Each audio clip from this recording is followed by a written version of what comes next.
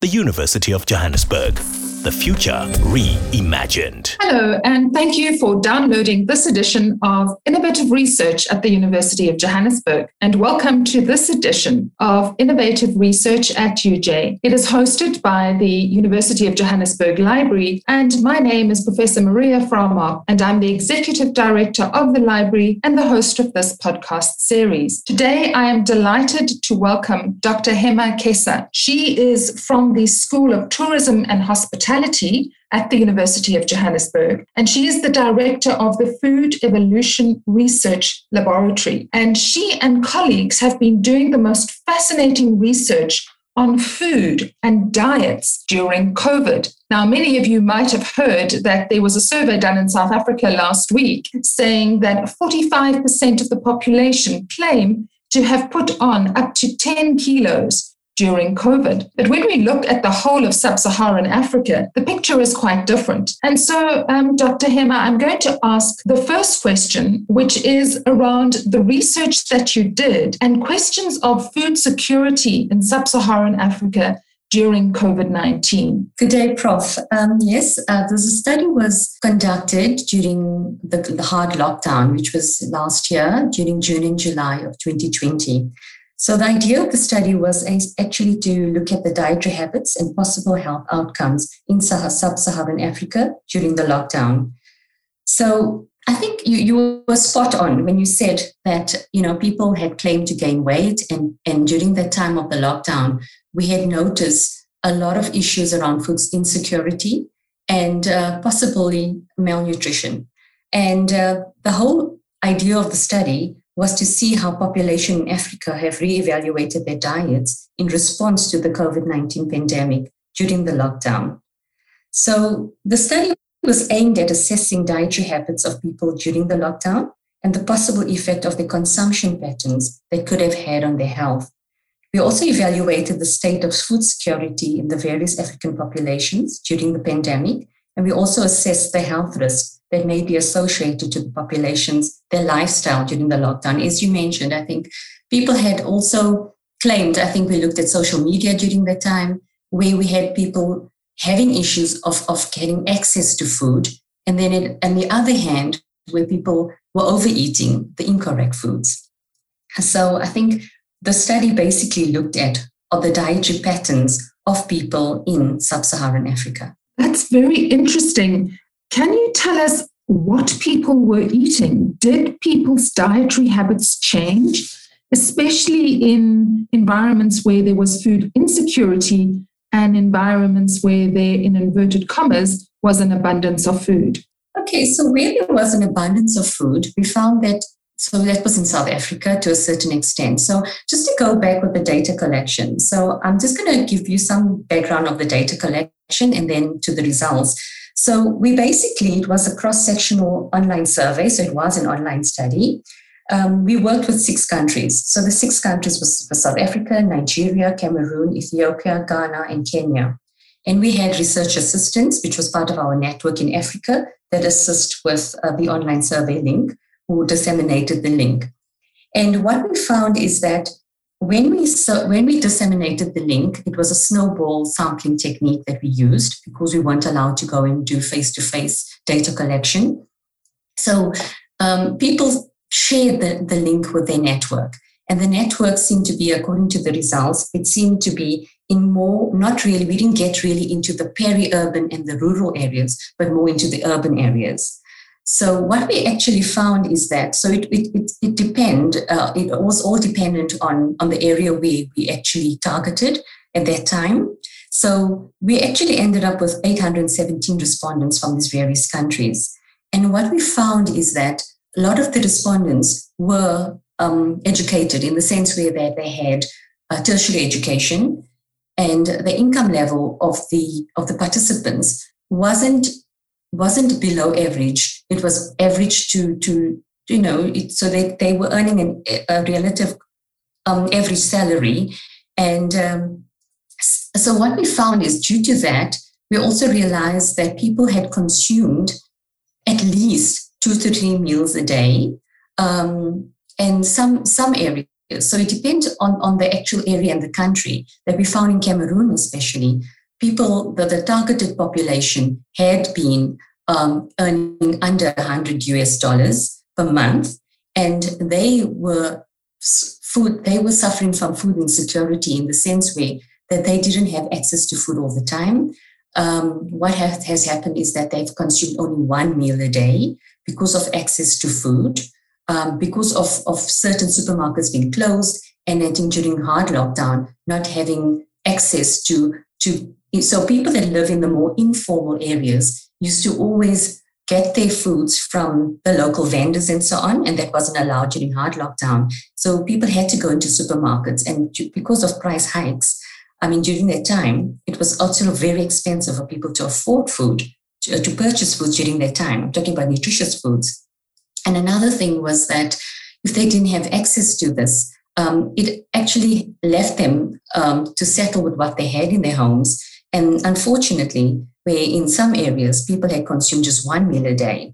But then we had in other countries where we looked at West Africa and South Africa, where, people were, our participants claimed that they had eaten at least 1 to 2 meals a day. And the reasons why they chose 1 to 3 meals was because some were going through stressful times, others had lost appetites, some were fasting. And funny enough, we had a reason where people said that they were trying to lose weight because they were consuming incorrect foods during the time, and they felt that they needed to watch their diets. So I think with using the snowball technique and targeting the different populations in various areas within these countries, we ended up getting a population that was maybe earning a more average salary, and with that didn't really have a problem with food insecurity. So that's very, very interesting and amazing that you've got such a wide range of countries that have participated in the study, which really makes it interesting and incredibly valid.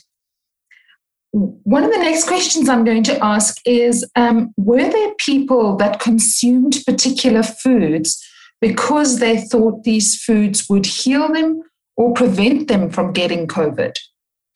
Yes, we looked at special COVID-19 preventative diets. That was part of the questionnaire. And with respect to preventative diets consumed, it was observed that Cameroon had the highest number of people taking therapeutic drinks and foods against the infection. The various substances consumed were classified as infusions made from spices, honey, and fruit. I think what was very common that we've seen a lot during COVID, where people were trying to make concoctions of lemon, lime, ginger, and garlic, and turmeric. And what we found interesting is that when we looked at food consumption patterns, that a lot of our participants had consumed a lot of fruits and vegetables during the lockdown, which was good to see.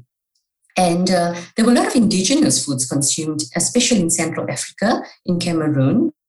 But what we found in South Africa, the South Africans preferred taking the conventional supplements, which is your vitamin C and zinc during that time. But what we also found was when we looked at lifestyle, that there was sort of an increase in NCDs, but mainly in South Africa, where we looked at people, the reasons for this was due to physical inactivity, and that was during hard lockdown, and tobacco and alcohol consumption, which although was quite funny because of the restrictions we had during the hard lockdown, but people had still been consuming alcohol. And one thing we've realized is the reasons was because of boredom, stress. I think worry was a big thing, the mindset. And that was found in South Africa particularly.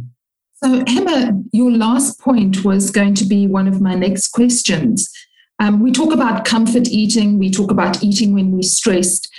What sort of patterns around being in a stressful space and eating emerged in the different countries?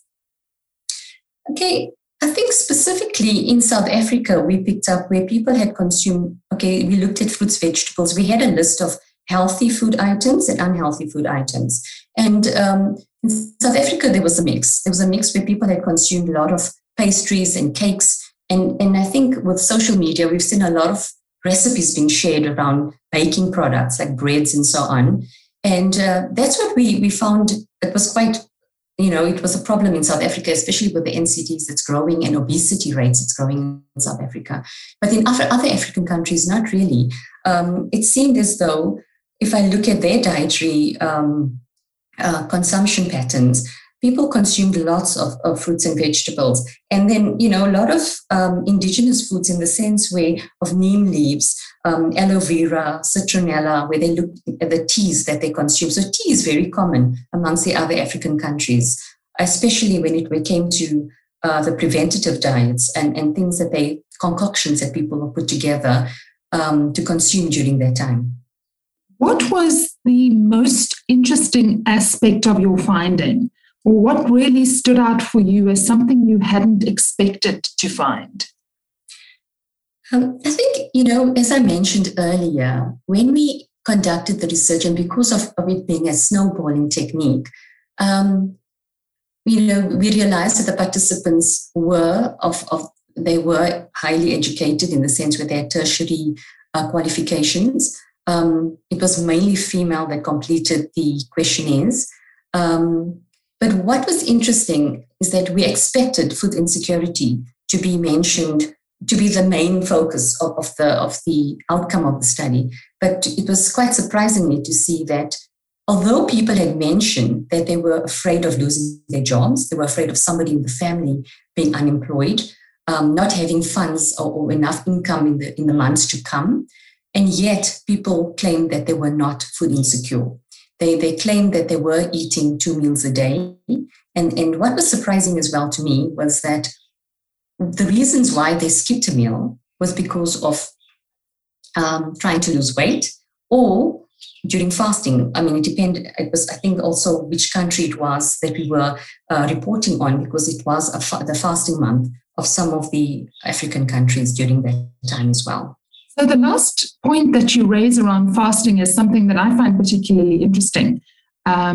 Yes, in some of the countries, people were going through Ramadan and fasting because of that. But I know that many churches were encouraging people to fast.